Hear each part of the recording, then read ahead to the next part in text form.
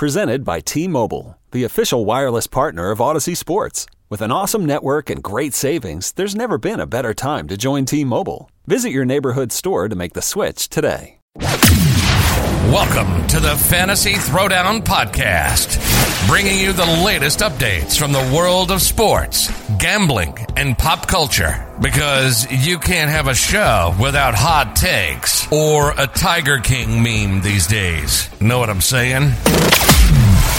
Now, with over 200 episodes and ready to get after it again, here's your host, Dwayne Callender.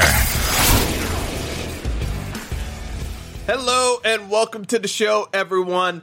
Let's just get right down to it. I'm going to be talking about the Yankees today.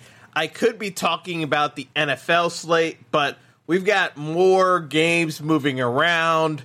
Looks like the Pats Broncos game got canceled, or postponed, I should say. I shouldn't say canceled. No Titans game being on Tuesday. This slate just looks ugly now. So from a DFS perspective, I'm going to play it, but man, I really don't feel great about it. So if I'm not feeling great about it, why am I going to be making picks on it from a DFS perspective? I'm just being honest here, because to me, it seems to be a very token route of you're playing a Mike Davis for Carolina, you're playing Zeke against my terrible Giants, and then, basically from there, you're probably looking at more along the lines of going into a place where you're probably going to be sticking with Clyde Edwards-Helaire for the Chiefs, which again, Chiefs being at home at Arrowhead, I don't feel great about, because they just played a really tough game against the Patriots Monday night. So it's just one of those where I don't have a great feel for the DFS slate. So, in terms of bets I would make, I would take probably Arizona over the Jets, Carolina over Atlanta. From a spread perspective, Arizona still isn't a double-digit favorite over the Jets yet, so I would take that. The Jets are terrible. Carolina, the whole Atlanta situation is still a mess.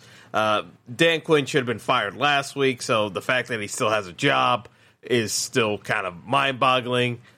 You've got Houston against Jacksonville. Bill O'Brien finally got fired as the worst coach and GM in NFL history, bar none. That will go down as the record as a franchise killer. Is Bill O'Brien? If Bill O'Brien gets another job in the NFL as a head coach, I swear it's going to be one of the greatest examples of white privilege ever. And people don't like hearing that term sometimes, but Bill O'Brien was not good at his job and kept getting afforded more jobs at the NFL level for reasons that don't make any sense. But point blank, I look at this game matchup and I'm saying Houston should be able to win as a touchdown favorite, even though they're winless on the year, just because Bill O'Brien's gone. That's how ridiculous he was as a head coach. Just the team hated him without a word. So it's like I got to take Houston, and I'm taking the Rams over Washington. I'm scared to death that the Giants might somehow beat Dallas, because Dallas is so incompetently run. That is a glaring fear of mine. And I can't quite shake it. For some reason, I feel as though the Giants could do something stupid and win that game, because the Cowboys are also incompetently run. So that's the NFL slate in a nutshell. Obviously, I'm not talking about it in great detail because I don't like this slate. I'm playing it from a fantasy perspective in DFS. But for your season-long fantasy leagues, man, it's hard out there. It's like, I look at this year and I'm just kind of chalking it up, just saying, you know what, with the pandemic and the injuries, this is kind of a year for just going into daily fantasy. And why you should be committing more time into daily fantasy as opposed to just doing a standard season-long leagues, because you can't do any long-term planning. It defeats the purpose of how I would normally manage my fantasy rosters, because I don't know when games are going to play, and so it throws the balance of my teams out of whack. And my whole strategy when I'm setting up teams is for balance, just because you got to get to a certain points threshold to make it work every week. But if guys are out injured, or you have backups, but if those backups are in games that have been delayed for any number of reasons, it defeats the purpose entirely. And then you have to rely on star players, which would have required you to overreach in terms of draft rankings earlier on. So, yeah, it kind of sucks for a value picker like myself, because you don't know how your teams are playing out. But I'm not going to cry over it. It is what it is. But it is a very tough sledding for season-long leagues. And, there's only going to be a very few handful of guys that are really going to be viable contenders this year, because the schedule is just completely out of whack. And, the fact that we're still seeing football, is, I guess credit to the fans and the league for still putting out a product. But, man, in terms of actually managing your fantasy rosters, this year's a bust. There's just no ifs, ands, or buts about it. So I'm going to get into my Yankees rant momentarily, but please take a break for my sponsors, and we'll get right back after it after this. All right, so back on and talking Yankees, because the Yankees have been eliminated by Tampa, as I expected. Folks are surprised that the Yankees got eliminated. I don't know what people were watching in the regular season. Tampa handled the Yankees throughout, and there's not a whole lot to say about this other than Tampa was the better team. The Yankees have a $200 million payroll. Tampa is a better team. The Yankees are incredibly predictable. The Yankees are going to stay at the plate, try to match a homer. If they don't match a homer, they're not going to do a whole lot. The Yankees, as a pitching staff, are going to throw a bunch of sliders. If you wait for them to spin a slider or get them into bad situations, the fastball's coming. The Yankees are not a hard team to figure out. The Yankees have A-plus talent, but they do a D-plus level of execution more often than not when they're given variables that they don't like to manage. So when the Rays do their shifting, the Yankees don't really have an answer for it, because they refuse to go the other way. They refuse to make the subtle adjustments. It's the reason why the Cubs are sitting at home right now. The Cubs are almost as talented as the Yankees, given some of their players. But both of those squads, and it's the one thing I say about folks that were anointing Theo Epstein over as the next great chosen one, is my issue with Cashman.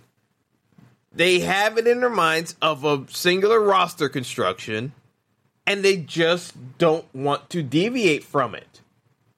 There are way too many similar hitters on the Yankees. There aren't enough guys that want to use all parts of the field. The Astros have a Michael Brantley in their outfield. There is no Michael Brantley at all for the Yankees. For all the people who want to talk about intangibles for Brett Gardner was a terrible hitter this year. He was a terrible hitter last year. He just got on a little bit of a hot streak and was slugging at a high clip. But if you watch Brett Gardner's at-bats over the past 2 years, you would see that his bat is slowed, so he cheats on pitches and he just feasts on bad pitchers. But when it comes to the postseason, you're not facing bad pitchers. This has always been my argument with the Yankees. It looks great from a stats perspective, and you can say, hey, we did this great job. But when it comes to small sample sizes and when you actually have to do it against A-level talent, the Yankees don't measure up because they're so very predictable, so that the scouting report for every pitcher that you're seeing in the postseason, they don't really have to deviate much from the game plan because the Yankees aren't throwing anything different at them. It's the reason why DJ LeMahieu is the most important Yankee on the team. As much as Gerrit Cole is being paid $324 million, DJ LeMahieu is actually the most important guy because he's the only hitter that does something different. He can hit from every part of the field, and he sprays the ball around. He's not a traditional Yankees hitter in the Brian Cashman era. You actually have to re-sign DJ LeMahieu, and you're going to have to pay through the nose for him to keep him. And they're going to want to give the money to Judge. And Judge does deserve the money. But the problem is you've got a $300 million contract and Stanton being a DH only. And people are going to say, well, Stanton hit bombs in that postseason, Dwayne. Like, he earned a contract. No, he didn't. Stanton is there because they don't want to pitch to some of the other guys. But yeah, he got a hold of a couple of pitches, but the truth of the matter is that's what you expect him to do. I'm not going to give him a victory, a pat on the back and a victory lap because he did what he was expected to do. If you have a Reggie Jackson type of game and you hit 3 bombs in one game, okay, yeah, we're talking. But, let's be real here. The Yankees are so predictable as a team that it's the reason why I thought they would have lost to Cleveland. Like, I had zero confidence in this Yankees team doing anything of note in the postseason. When Aaron Boone decides to pull Kyle Higashioka, when we're in the middle of a tight defensive struggle, when he's our best defensive catcher, what the are you doing? I can't even say like how stupid a decision that was. You watched Kyle block bad pitches, avoid what happens when your pitchers get wobbled because you're throwing so many sliders.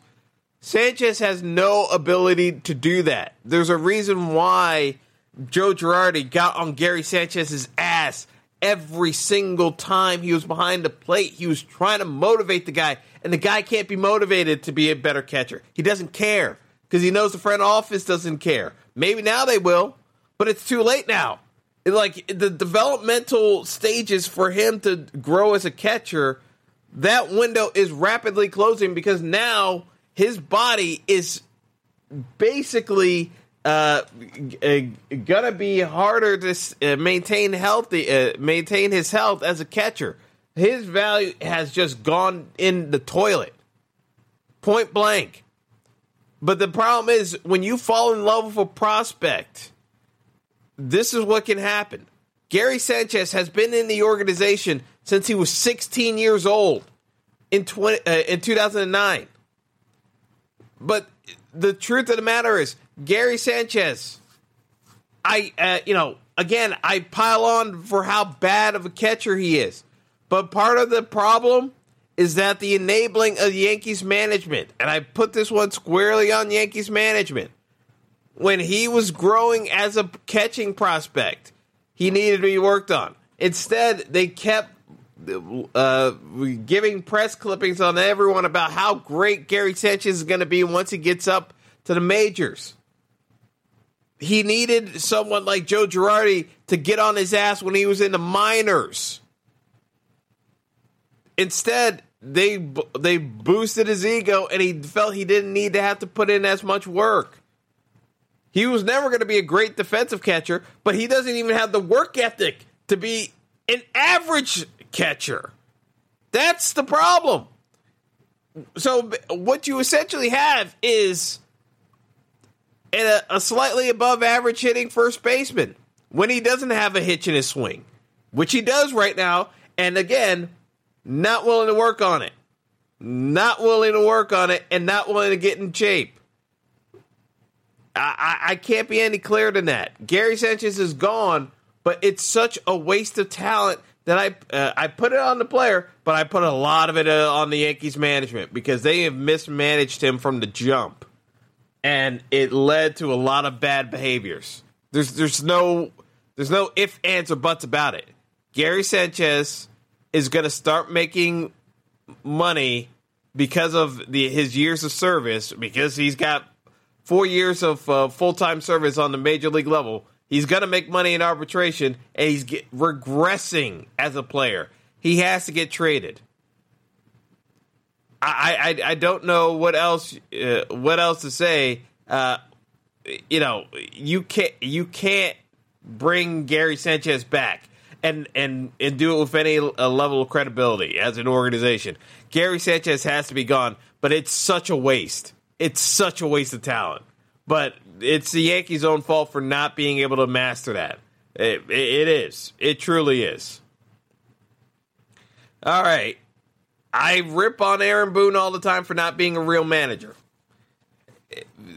But here's the bottom line. Aaron Boone does what the organization wants. He does what the front office wants. He's coming back, even though he is not showing any signs of actually being a good manager. He wins games because the analytics, again, when you have top-level talent and you play by analytical measures, yeah, you're going to win games in the regular season. That's not the question. The question is, can he win games in the postseason? And I still have yet to see Aaron Boone win a game in the postseason for the Yankees because of his managerial decision. I've seen him lose games, plenty of games, but I haven't seen him win one single game. But the organization doesn't believe managers can win or lose games for you. They just think you stick with the course, you're going to bear it out.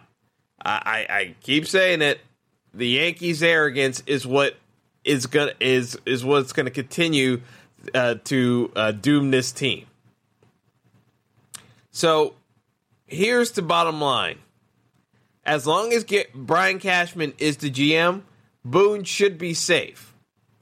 But if Boone goes, guess what? You're going to get another Boone in mind. And I'm going to say his name. For everyone claiming, until Brian Cashman is gone as the GM, for everyone proclaiming Boone to be gone, if Boone goes, the next manager of the team is going to be Brett Gardner. They love Brett Gardner. Brett Gardner should not be on the Yankees roster this year or last year. Clint Frazier getting the shaft repeatedly, and again, they keep saying because he keeps making defensive gaffes.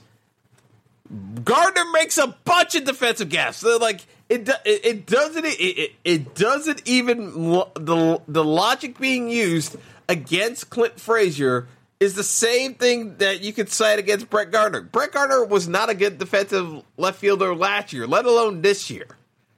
So again, Clint Frazier, yeah, he didn't play well in center field. Guess what? He actually played pretty decent in left field. He should be the full-time left fielder. But they keep jerking him around because they want to give at-bats to Gardner because he's the front office favorite, and Boone likes him too because, guess what? The front office likes him. So, for everyone saying, fire Boone, as long as Cashman's the GM, Brett Gardner is the manager in waiting for the Yankees whenever he decides to hang him up. I'm telling you. This is how this is going to go down. Mark it here, folks. Brett Gardner's the next manager of the New York Yankees. And I'm going to be miserable with it. But it's the reality of the situation. All right, next up. Oh, and by the way, Gardner's 37. He's probably coming back for another year. They're probably going to give Boone another year as manager, bring back Gardner, screw over Frazier some more because Lord knows if it ain't broke, it ain't broken their mind. It's broken. I already see that it's broken, but it ain't broken their mind. So they're going to say, why fix it? Let's just bring back most of the guys and the guys that we like. So Gardner's coming back as an outfielder to steal more at-bats from guys who actually deserve it, like Tauchman and Frazier. And Boone's coming back as manager. But rest assured, when they fail again, Gardner is the next manager of the Yankees, unless somehow Cashman finally gets shown the door, which I can't see happening because Hal likes making money, and Cashman, wins enough games. You can't necessarily say that he can't win titles because Hal's motivation for the Yankees is not winning titles the way that George Sr. would have done. Hal's thought process is, let me just make as much money as humanly possible. And they could say whatever they want, but that's the truth of the matter. Garrett Cole was signed specifically to shut up Yankees fans about that mentality, to say, hey, look, we did what we could. But that's not a panacea to the Yankees' issues. The panacea to the Yankees' issue is a philosophy change, which he doesn't even remotely care about. So I can't expect him to make those wholesale changes. Next guy up, Masahiro Tanaka. Here's the bottom line with Tanaka. Everyone loves him as a clubhouse guy. But the truth of the matter is, he's been pitching with a UCL tear since 6 years ago. Because that first news broke, I want to say, in late August, early September of 2014.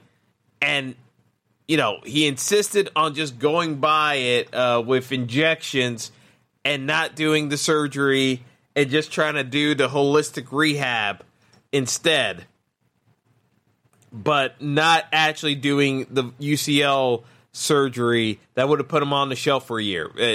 He's very superstitious. He just doesn't want to do it, but he's turning 32 and he's got a UCL tear. And you can see it because there are days when that elbow feels good and he can throw the splitter. When he can't throw the splitter, he is a terrible pitcher. Flash forward to this postseason series again. You don't know what you're going to get from Tanaka, and you got bad Tanaka because he couldn't throw the splitter. And you can see it. You can see it. If anyone deserved the short hook after one inning in the Yankees rotation, it's Tanaka. Because you can tell when Tanaka is going to be good or when Tanaka is going to be bad.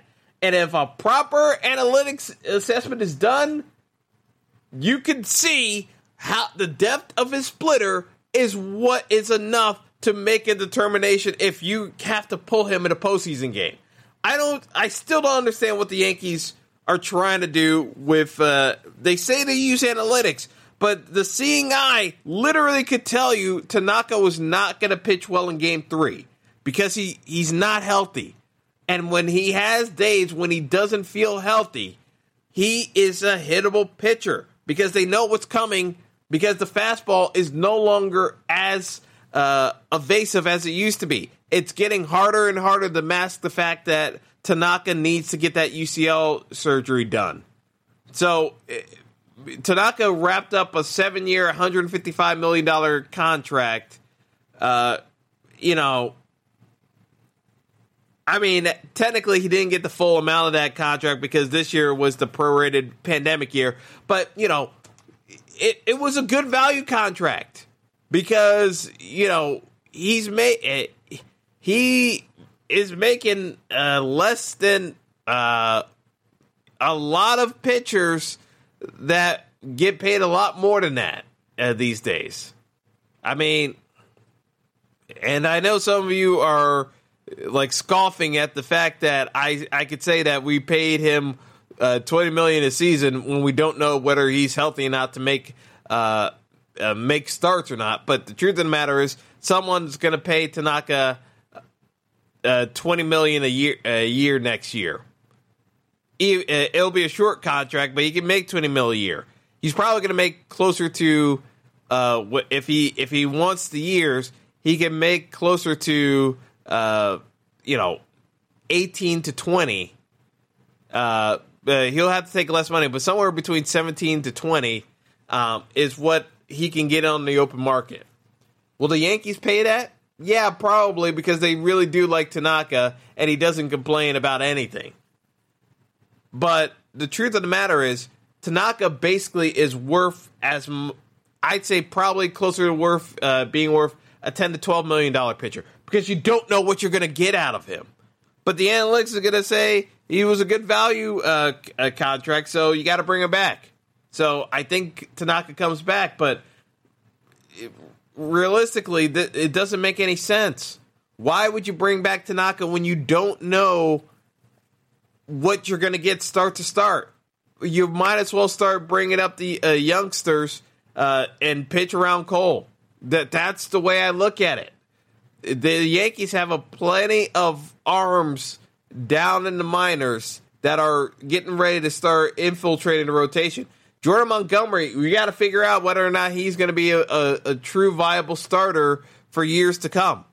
I think the plan should be you do the wholesale roster change and you have next year be Garrett Cole and the kids, because you got to make decisions on these guys. You can't keep trying to kick the can down the road. We're past that point, but the Yankees are probably going to kick the can down the road. But you got to be able to make some harsher decisions. And yeah, there's a chance you miss the playoffs next year in a full season with just kids and Garrett Cole. But you got to be able to figure this out, because at this point, it's about winning titles. For the fans, for the organization, they just want to keep making money, so getting to the postseason is good enough for them. No matter what they say publicly, all they care about is getting to the postseason and getting postseason revenue money. That's what it really comes down to. So that's why, you know, I could see a couple of guys leaving. So Happ clearly was gone, but Happ should have been traded. Like, if the Yankees didn't have the injuries they had this year, I think Happ would have been traded. But, you know, Happ was not a good pitcher this year. And the fact that Happ was even used in the postseason it just drives me nuts. It drives me absolutely crazy that J. Happ was actually used in this postseason squad. Just baffling. James Paxton. I liked the trade at the time because I thought you needed to gamble with that rotation, because you could never trust Tanaka to be your number two. Paxton has the stuff to be a number two, but he can't stay healthy. Cannot stay healthy. Now you have Garrett Cole. Severino should be coming back from Tommy John surgery next year at some point, whenever next season starts. Paxton has no purpose at this point unless he's taking a discount, and a severe discount. But someone's going to pay for Paxton, even though he can't stay healthy. That's why Paxton's gone, because he still has value as a lefty, but he can't stay healthy.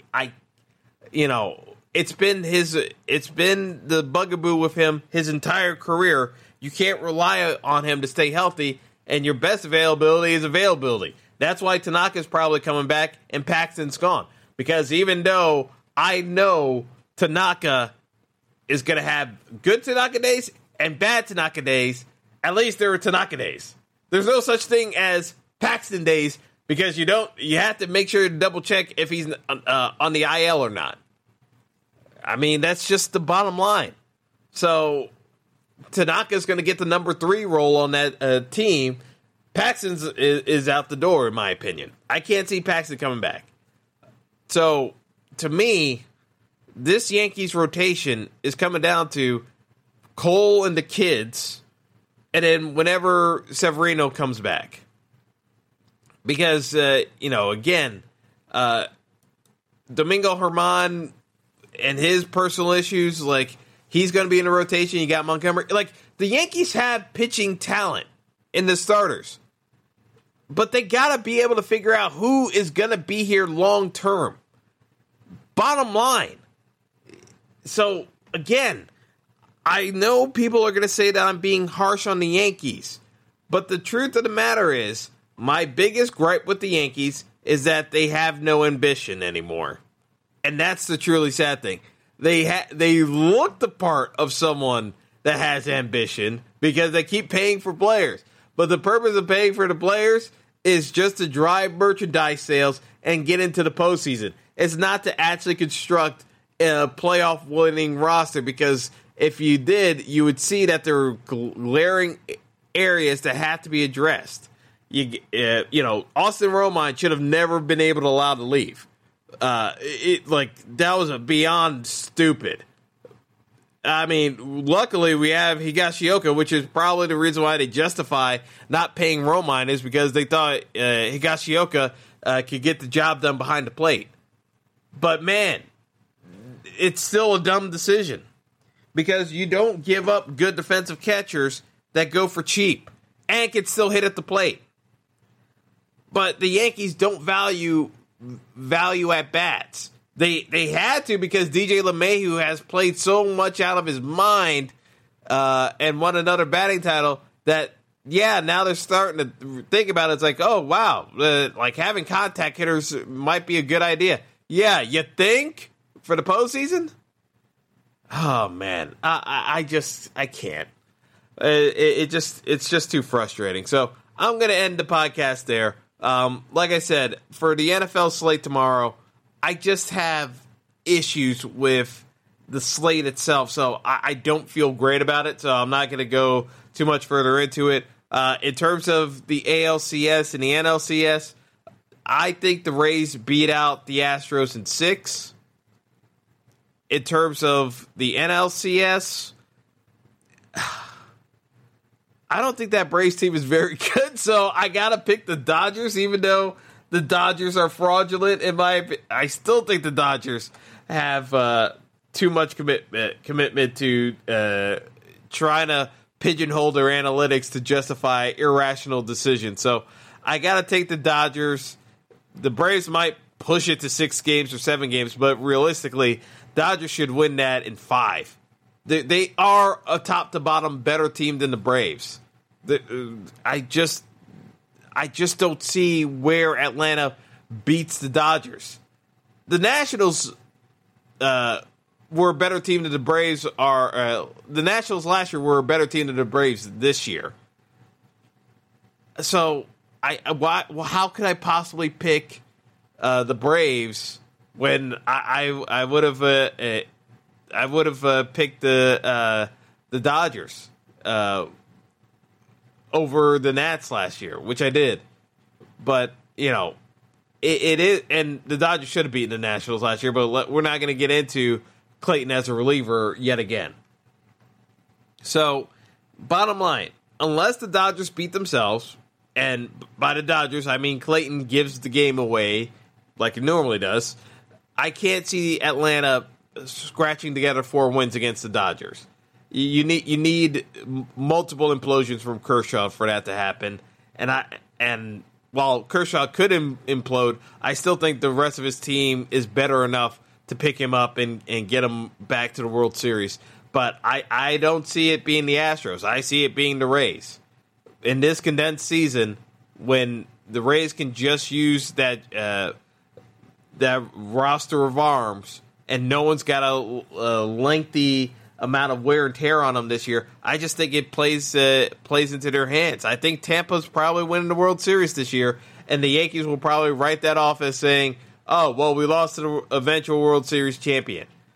It's just tired. It's tired. The Yankees need an overhaul in some of their philosophy, but they don't want to do it because they truly believe that their way is the best way of going about it. So it is what it is. I'm getting out of here. I'm going to enjoy the rest of my Saturday. I hope you do as well. Thanks for listening, and until next time, take it easy. Thanks for listening to the Fantasy Throwdown Podcast. Be sure to like and subscribe to the show on Apple Podcasts, Google Podcasts, and all other major outlets.